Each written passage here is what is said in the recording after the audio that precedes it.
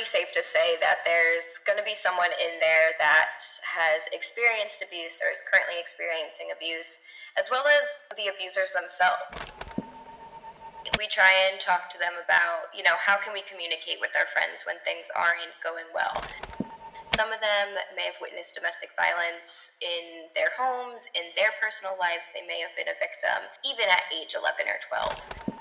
They've probably witnessed one of their friends or even themselves in an abusive relationship. Some relationships are never physically violent, but they still cause just as much harm as a physically violent relationship. They're being bombarded with messages about what it means to be a man or a woman in society. And with social media, it's constant, and it's not always positive. It's the first step to, not progressing into a complete abusive relationship. The When Dating Hurts podcast is sponsored by Nom Nom. I'm a big advocate for better food for pets. When they eat healthier, they live healthier. And Nom Nom's food for dogs is full of fresh proteins a dog loves and the vitamins and nutrients they need to thrive. Nom Nom meals are pre-portioned for your dog's exact caloric needs. So, it's the easiest way to take the guesswork out of feeding your dog the best.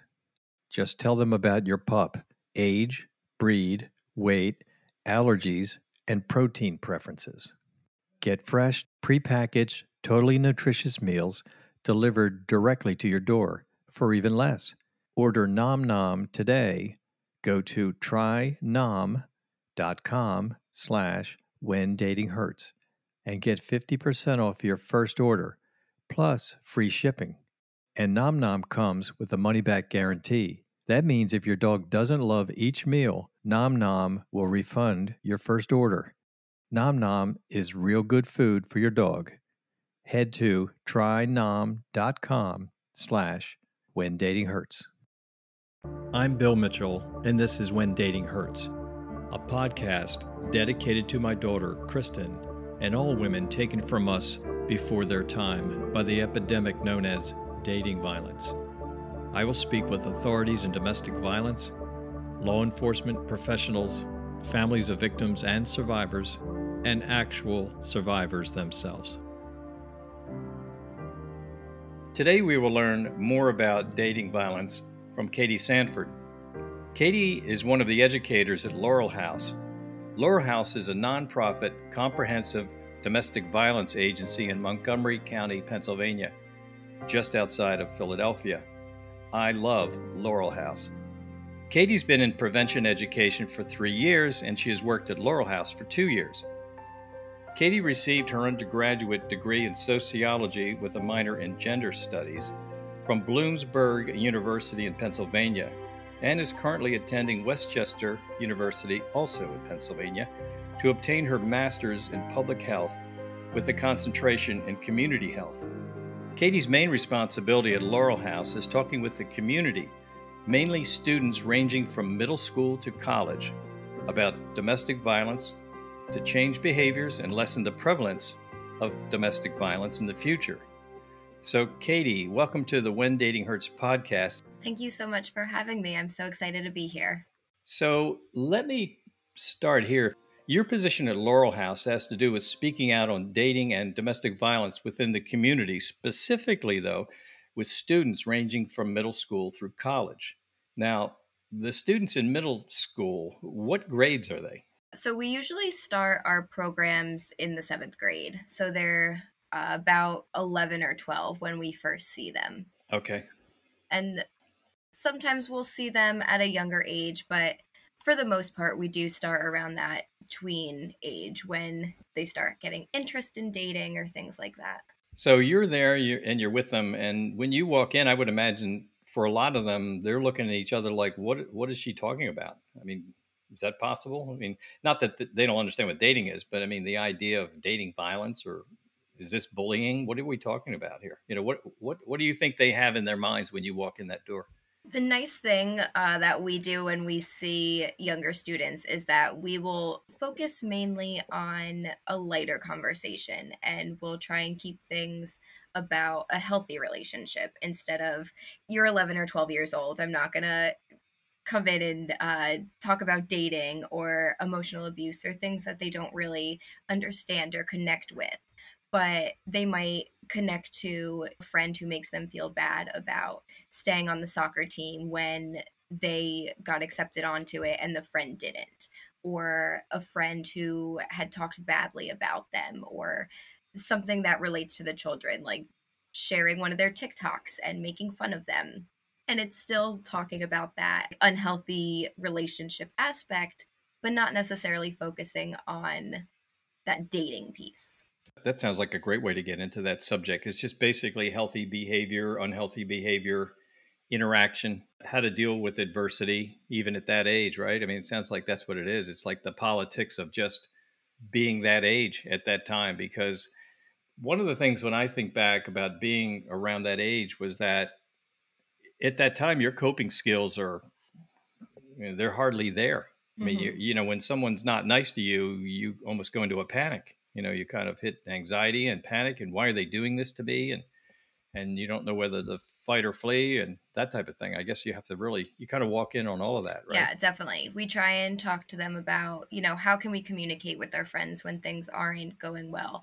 Because our friendship relationships are basically the same relationships we have with our romantic partners, just maybe not as intimate physically. So if we can teach them how to be a good friend, we're also teaching them how to be a good partner. Or if we can teach them how to have that healthy communication with their friends, they're going to take that into the other relationships in their lives. So we don't want to come in there and talk about dating and romance right away, because that's when the kids tune out for the most part. Sometimes we do have those kids that are interested in romantic relationships at 11 or 12, but for the most part, they're still in that, oh no, they have cooties. I'm not interested in that. Like, I don't want to date right now. That's very smart. I wonder when you're in there, like, okay, so you go do one of those classes. How long does that class go? Is that a half an hour? Is that an hour? What is that? It depends on what school. Sometimes we're in there for one 30-minute class. Sometimes we will set it up so that we're in there three times and we see those kids three times for those 30 minutes. So it all depends on what the school is looking for with us. Now, is that 3 times over the course of a school year? Is that what that is? It could be three times over the course of a school year where we're seeing different students, or it could be that we're seeing the same students three times. So we'll come in 3 days during the week of their healthy relationship lessons, and we're able to build on and expand on the conversation. So I have to ask the obvious question, which was how much does what you talk about change then when it's one thing to say you're in front of middle schoolers, but then you also go in front of high schoolers. So now you're really dialing it up, dialing up the information and the heat. You talk with middle schoolers, high schoolers, college students. So talk a little bit about the three places you go, how much you switch to a different talk or PowerPoint or whatever you walk Yeah, in with. definitely. So even within the same age group, every conversation that we have is going to be different because the students are coming with different life experiences, different backgrounds. Some of them may have witnessed domestic violence in their homes, in their personal lives. They may have been a victim even at age 11 or 12. So every single conversation is going to be different. We try to let the students lead a lot of the dialogue, and we just kind of steer it by asking, questions and letting them tell us their experience and their thoughts, and seeing kind of where they're at and seeing where we can change behaviors or input maybe some truth about domestic violence that they might have not known. But the main thing is when we go in there to not terrify a middle schooler about what dating can be. So keeping it lighter. And then as they get older, you get into more of the truth about domestic violence. I'm not going to go into a middle school and give the statistics of domestic violence and that these relationships aren't always sunshine and rainbows and can sometimes be fatal. But a high schooler or even a college student can handle that. They understand more, they've had more life experience. They've probably witnessed one of their friends or even themselves in an abusive relationship by the time we talk to them in college. So we can talk a little bit more candidly and get into that truth and the reality of what can happen if you are in an abusive relationship or your friend is. And then in college, sometimes the students will ask me questions that even I'm like, I don't know the answer to that. You are living this as well, and I'm trying my best, but I've never thought of it that way. So it's really awesome to see as they get older how different their life experiences are and what they bring to the conversation. I would imagine if you have that answer, which is a really good and honest answer, which is I don't know the answer to that, then you probably say I owe it to you to get back to you Oh, with yeah, something. I would think, right? definitely. I am never going to try. You mean you can't leave them hanging? Yeah, Yeah. never gonna try and make up an answer, especially when it's something so important. So I'll usually write down if we're there for multiple class periods, I'll write down what class period it was and go back and get the Oh, good. exact answer from either a colleague or our funding coalition, the Pennsylvania Coalition Against Domestic Violence. They have a whole stack of books and resources Yeah. that can get the answers. Right. That's great. Yes, you have to do that. I'm curious when you were with, let's say, high schoolers and then college students. I remember way back in 2005, 2006, after my daughter had been killed, in talking with people from Laurel House and other domestic violence agencies and law enforcement people, some of the terminology that I had put in front of me, I had to stop. I mean, I was hit with terms like, which I'm used to now, but intimate partner violence, things like that. I'm curious when you're speaking, let's say with high schoolers and college students, what do you call it? I mean, do you call it domestic violence? Do you call it dating violence? Do you call it sexual abuse, sexual violence, intimate partner violence?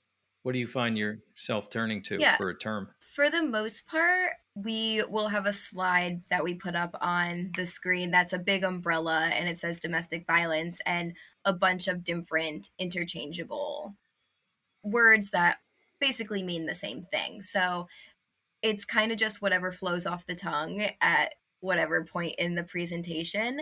But I do give them the opportunity to, say which ones they've heard, if they have questions about specific phrases that we use, and just saying that not everybody is going to connect with the term intimate partner violence, but they might connect with dating abuse or domestic violence. So it depends on the feel of the classroom, which phrase that we use.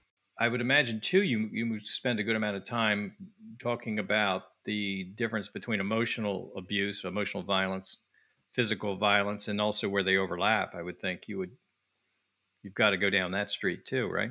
So we spend quite a bit of time talking about types of violence that we don't normally talk about. I know for me, when I was growing up, I was told that an abusive relationship is when a partner puts their hands on me. And that's where the conversation stopped. But I know now as I got older and I'm in this field that some relationships are never physically violent, but they're still just as abusive. They still cause just as much harm as a physically violent relationship. They're just using different tactics. So we want to give the chance to talk about different types of violence that maybe they didn't know about. So we talk about that verbal abuse, that mental abuse, economic abuse, any type of abuse that isn't looking at someone and seeing, oh, they have a black eye from their partner. Because that's Hmm. not what it always is. It's that, Right, and that's the stereotypical thing any of us think of when we don't know as much as you know. And you're right, absolutely. You think that someone's beating somebody up one way or another. They're hurting them physically. yeah, I'll ask the Right. students, what do you think of? What's the first word that comes to mind when you hear the term abuse? And they always go right to physical. And probably more than half of the students that answer say physical violence. And that's correct. But there's also other types of violence. And it's kind of like that light that clicks in their head like, oh my gosh, I never thought of that. They weren't hitting me. Right. And at the same time, they're thinking, oh, I've seen that a lot in my life. I just didn't think of it that way. Right. Mm-hmm. Yeah. I'm curious now, when you go out to change behaviors, tell us what that means. What behaviors are you really trying to change? Students now, young people, they're being bombarded with messages about the type of person that they should be, how they should act what it means to be a man or a woman in society. And with social media, it's so much, it's constant. And it's not always positive traits that the media or Instagram are portraying as how you should act in your relationships or as a person. So when we talk with students, we're not only trying to educate them on the warning signs of what abuse is and the resources of where they can go to, but also to examine their lives, to reflect on their relationships and ask themselves, do I exhibit these toxic behaviors? Does my partner? Do my friends and my friends' partners? And so we want them to be able to recognize these behaviors and choose to stop it, or choose to hold your friend accountable for not treating their partner the way they should be, and calling out and saying, hey, you're not being really great to your partner. Why did you say that to them? And just recognizing these things as an issue and taking personal responsibility to call out their friends or their peers when they see these harmful things happening. I love that you do that. I really do, because that's a tough time for anyone. If you're a guy and you're with your friends and you see your friend doing what you're talking about, being abusive with his girlfriend, let's call it in this case, it's hard to call that person out on that, because now you don't want to risk your relationship with that guy or with that group. So that's a tricky time. I mean, that takes a brave person to really process all of that, then step up and then kind of call out that person and say, that in effect, that behavior is just not cool. You shouldn't be doing that type of stuff. If you really like that person, you don't do that. I'm glad you're speaking about that, when you go and you speak in front of groups, because that's a prevention step that could really help somebody for the rest of their life to be called out on that, because they may be modeling behavior they've seen at home or they've seen somewhere else with their other friends. They're just kind of doing what I guess you do when you do that. They don't think it's so bad. And to have somebody tell them that it is so bad is really a terrific thing. It's a great step. I would imagine sometimes when you get in front of a group that somebody must come up to you afterwards and say, look, I have a friend that's going through something right now. Sometimes you come to find out that the friend they're referring to is themselves. What would you tell that person to do? Now, let's say that person's 16 or 17 years old. Are you going to say to them, you should maybe call Laurel House, or what would you tell them? Because you can't and give them everything, every tool they need. How do you direct that person? When I walk into any classroom, it's fairly safe to say that there's going to be someone in there that has experienced abuse or is currently experiencing abuse, as well as, the abusers themselves. If we're seeing the victims, we're also seeing the people who abuse. So trying to keep that in mind and really being sensitive to the subject when we talk about it, and trying to be as trauma informed as possible before they even come to us to disclose. So when we walk into these classrooms, our goal is to educate students and not to, make them feel unsafe or bring up harmful memories, which is definitely a possibility when we have this conversation. So we always start the conversation with reminders to, check in emotionally. If at any point they feel uncomfortable, they can just walk out. They don't have to tell us that they're uncomfortable. We don't need to have a discussion as to why, but just to make sure that they are not putting themselves in a place to be upset or be uncomfortable. And then giving them those resources that they can go to if they do walk out in the middle of class, or telling them to go sit at the counselors, tell them that we already told the counselors we're in here and they can go and sit there if they want to.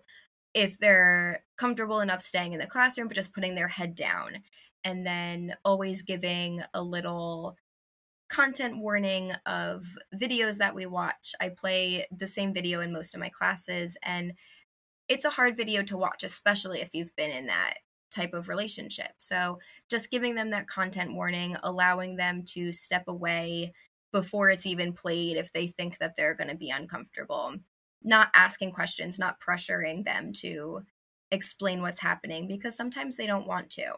We also use Post-it notes or index cards for any anonymous questions, and sometimes students feel safe enough to disclose via Post-it note, and if they tell us who they are in that post-it note, we do try and, connect with them and ask them if they're safe, if they want resources, if they want help. And we'll give them our Safe Dating for Teens brochures that has our information. So they don't even necessarily have to come up to us and tell us who they are and what's happening.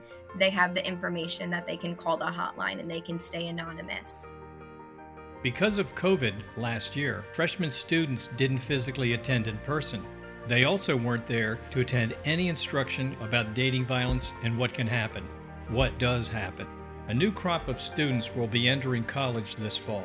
Students who have not received much, if any, instruction about dating violence and sexual assault.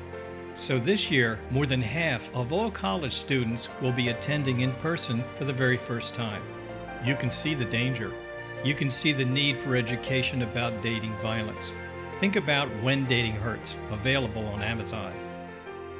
I'm curious, in some of the talks you've given, has someone ever come to you before or after and admitted that they are the abuser? I haven't had someone come up to me like face to face and say that they think they have been abusive to their partners, but I did have someone write in one of the post-it notes that when we were talking about one of the activities that we do, she recognized some signs of the hurtful behaviors in herself and her relationship, and that she is going to try and change her behavior. She was like, I didn't Yes. realize. Sorry, I'm assuming it was a she because of the handwriting. It was more stereotypically feminine. Um, they're like, I recognized, the one person in the story, their behaviors. I kind of do the same things. And now I know that it's not okay. And I'm going to work on changing that, which I'm recognizing that you are an unhealthy partner or things like that. It's the first step to, not progressing into a complete abusive relationship, because everyone does unhealthy things sometimes. We're not perfect people. We can be jealous or we can say hurtful things to our partners and not even mean it. But when we're not doing it repeatedly, or when we take action to truthfully apologize and change our behaviors, and that's what we're trying to do, is get into them young and make them realize this isn't okay. And if you recognize this, there's ways that you can change. There's people you can talk to, and, don't do this to your partner. Yeah, that's great. I mean, those are breakthrough moments, especially middle schoolers, because you're right. I mean, they may have techniques of how they deal with their friends, and they don't, they kind of get their way by doing certain things. And then to have somebody get up there and tell them that what they're doing is really harmful on the receiving end, that's a big step in coping and a big step in growing up. So that's great. I'm curious now, we've been talking about those instances when you are in front of students. Do you also get access to their parents at different times, or is your concentration really on students at this time? We do sometimes do presentations geared towards parents, but majority of our work is for students, giving them those resources when they're young to not be a victim as they get older. But sometimes we do those parent presentations to talk about, what do the signs look like in my child? How can I prevent my child from being in this relationship? Or even, are you in an abusive relationship and you didn't even realize it? A lot of times, the parents that come to these things are not the parents that we need to get access to. They're the parents that, are involved in their kids' lives. They want to know everything. They ask those questions. They have those conversations. But it's really kind of an issue of how do we get to those parents that wouldn't set aside their time or can't set aside their time. If we're thinking of maybe a single parent who works 2 jobs and doesn't have a free night to come and listen to us talk for an hour because they have to put dinner on the table after working a double. It's, how do we get to them and how do we reach them? How do we let them know that we're here for them and their students? They want to be involved, but they physically can't be. And one of my favorite ways that we've ever reached a parent is through the student. Like I said earlier, we give out student brochures of kind of the brief things that we talked about. types of unhealthy relationships and our information on them, our website, our hotline. And a parent had found it in their student's backpack or something, and they had called us and said, I read through this pamphlet that one of the educators have given to my student and think I'm in an abusive relationship. They were able to receive our services without ever having to come in contact with us because we talked to their child. Yeah, that's a great way in. It's interesting. You're right. I mean, how the power of a good brochure, a good piece of communication, you could give it to someone who's in eighth grade and a friend who doesn't get to the talk might see it, or like you say, a parent or another sibling could see it at home and they can do a lot of good. Just the fact that you have the information right there in one place and it's done in an interesting fashion and it's relatable. The When Dating Hurts podcast is supported by BlendJet. Big, bulky blenders are a real pain to use, but the BlendJet 2 blender makes blending a snap. I'm using mine several times a day. Convenience is the reason why. The BlendJet 2 is portable, so you can blend up a smoothie at work, a protein shake at the gym, or even a margarita on the beach. It can fit into your cup holder, but powerful enough to blast through tough ingredients like ice and frozen fruit with ease. And BlendJet 2 is whisper quiet, so you can make your morning smoothie without waking up the whole house. BlendJet lasts for 15 or more blends and recharges quickly via USB-C. Best of all, BlendJet 2 cleans itself. Just blend water with a drop of soap, and you're good to go. With over 30 plus colors and patterns to choose from, there's a BlendJet 2 to complement any style. Blend anytime, anywhere with the BlendJet 2 portable blender. Seriously, what are you waiting for? No other blender on the market comes close to the quality, power, and innovation of the BlendJet 2. They guarantee you'll love it or your money back. Shop today and get the best deal ever. Head to blendjet.com and use the promo code WhenDatingHurts12 for your 12% off your order and free 2-day shipping. That's BlendJet.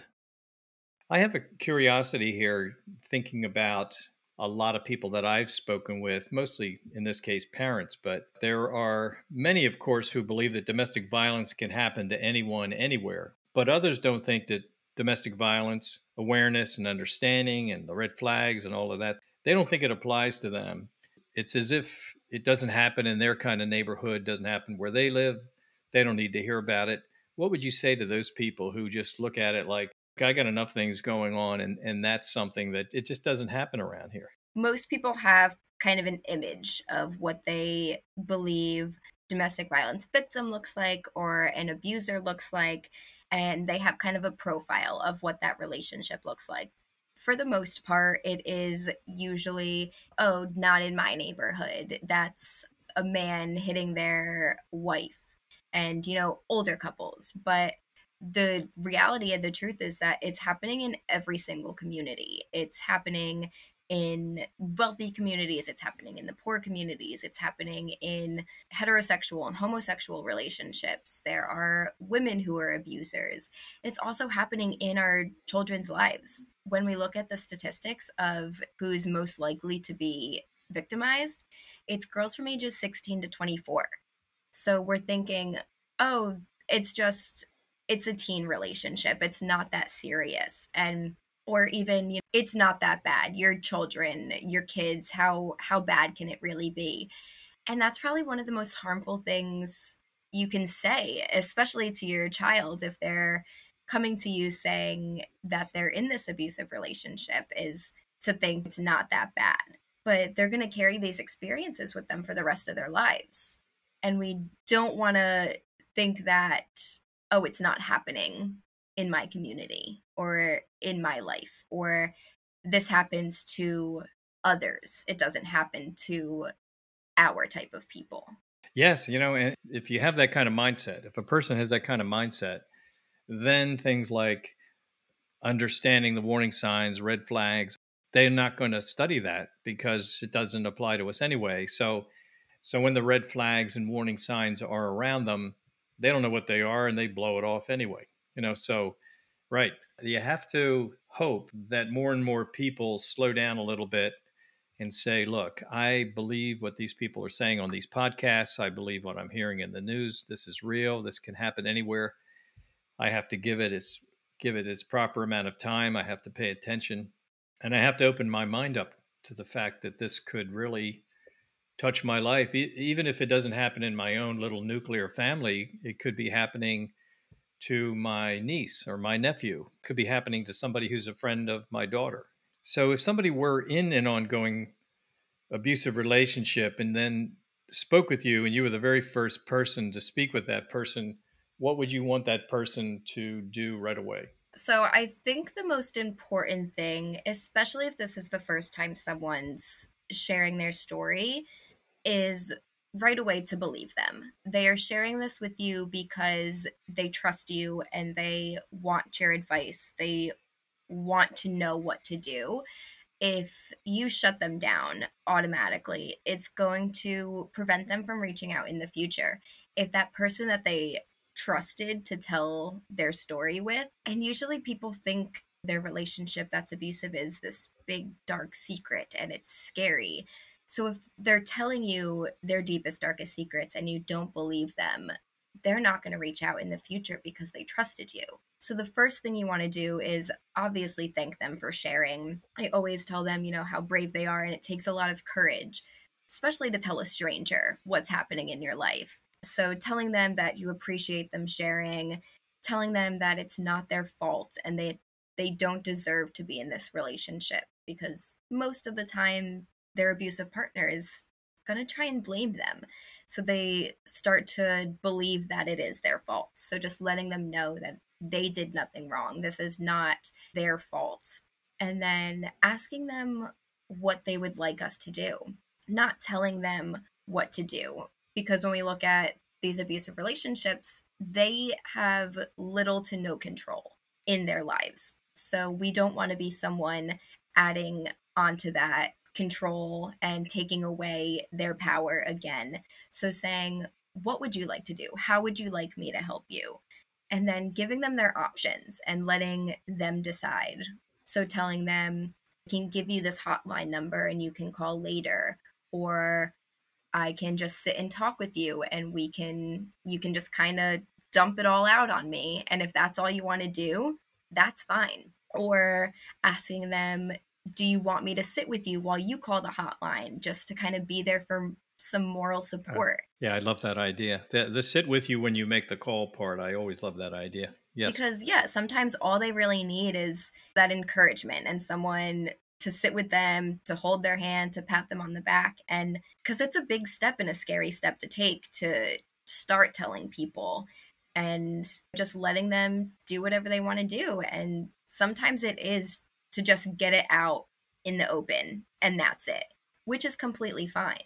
Yeah, so you make a lot of good points. And it takes some practice to be a good listener, because if you're a close friend or if you're a parent of somebody who's opening up, you kind of want to turn into somebody who keeps pounding them with questions.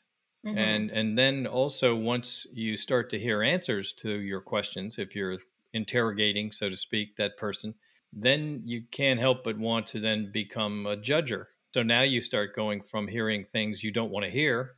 You don't want your child going through that. You don't want your friend going through that. You go into the judgment mode, like, well, how could you let this happen? Or didn't you see this coming? These are all the traps that the friend or the bystander or the parent has to know about, so you don't do that, because you accidentally turn into practically the next abuser. And that person now doesn't really want to speak with you about these things because mm-hmm. they know they're going to get a lecture out of it or something. And if anything, then wants to go back to the person who sort of started the whole thing, with the abusive person, could even go back and start complaining about you. Then that person knows to take the person that's being abused and to isolate that person more, like, well, you shouldn't talk to your mother, or you shouldn't talk to your friend, or whatever that is. So they don't know what they're talking about. They don't know me. Being a really great listener and like you say, trying to hand back some of the control that other person's lost. Say, what do you want to do? Do you want to call somewhere? Do you want to see somebody? These are all options. They're all yours. You decide. You kind of want to present that menu and let them pick and go from there, right?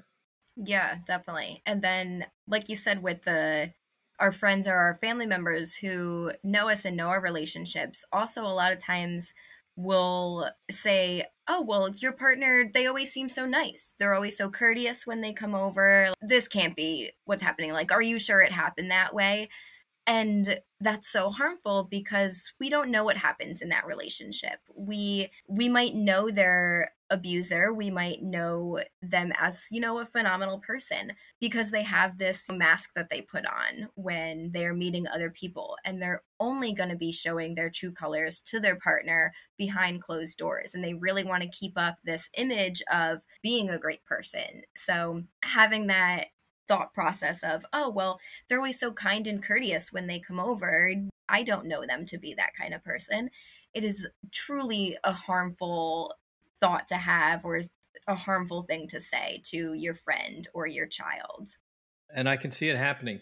It really would take Hmm. some real discipline to stay on the right path. And again, like, it's, if you know your friend, or if you know your coworker is going through this and you really do care, you really have to call a timeout and get educated a little bit. You have to go on the domestic violence site, or maybe you call a counselor and say, here's the situation. My friend's going through this. I want to be helpful. What kind of things can I do? Because you won't just know this off the top of your head. Most of us haven't had any experience in that area, whether you're a parent or a coworker or a friend.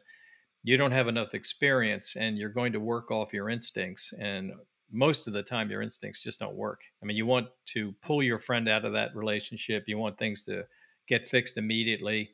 Very rarely would that ever happen. It's such a long shot. Is there anything you think I might have missed today, or you feel that I should have asked you? Think mainly just some tips if your child comes to you as a victim of abuse, what not to do. So you want to be someone that they feel they can come to. They don't want to be afraid that, if they tell you that they've been dating someone, that they're going to get grounded because they aren't allowed to date, but they've been dating someone, maybe behind your back, and it's not healthy. You don't want them to be afraid to come to you and talk to you and tell you these things, because if they do come to you, it means they trust you and they want your help. And oftentimes, the first instinct is, well, you're not allowed to see your partner. If that's how they treat you, I don't want you around them. I don't want them in my house, which can be harmful. That can the abusive partner even more angry. It could cause more consequences when they see them at school or outside of school. And I mean, when I was a kid, when my parents told me I wasn't allowed to do something, I just wanted to do the opposite. So just being there, asking them how you can help, get educated, read all of these articles, and just educate yourself on types of abuse, because it's more than just physical abuse, and it's happening in so many different ways. You might not even realize it. So just having those conversations and being open to hearing what your child has to say to you, and just giving them that option of what do they want to do, and letting them know that you're always going to be here for them. I can see from talking with you that you know the subject so well, and you're such a bright light. You're so approachable, and I can see how you could go into schools at all levels, and people would embrace you and really be spellbound listening to you, because it's all real. It's very real world. It's all very practical. It's very recognizable. It's not, and I haven't seen many people do this, but I have seen some who come in, and it sounds a little like it's coming out of a book somewhere. And you can see how people would tune out. In your case, it's completely the opposite. They would be so taken, I think, by your information and your style, that they would say, I get this. I get this, and I want what she's talking about. So that's great. I'd really like to thank you for joining us on this When Dating Hurts episode. It's been an honor to get the opportunity to get to know you today, and I mean every word of that. Because of my daughter's tragedy, of course, I took dating violence as my cause. And for that reason, it was extra exciting to speak with you today, because you've taken it as your cause. And, I wish that I had met you a long time ago and and knew then what I know now. Much of what we talked about will show up somewhere in my work going forward. I know I've picked up a few tips from you today that I didn't have before. Thank you so much for giving me your time and for giving our audience all these insights that are very practical and rooted in reality today. Thank you so much. It was so great to talk with you today. Yes, and you did it quite well. Thank you. Because of COVID last year, freshman students didn't physically attend in person. They also weren't there to attend any instruction about dating violence and what can happen, what does happen. A new crop of students will be entering college this fall. Students who have not received much, if any, instruction about dating violence and sexual assault. So this year, more than half of all college students will be attending in person for the very first time. You can see the danger. You can see the need for education about dating violence. Think about when dating hurts and ask someone you care about to listen to this podcast.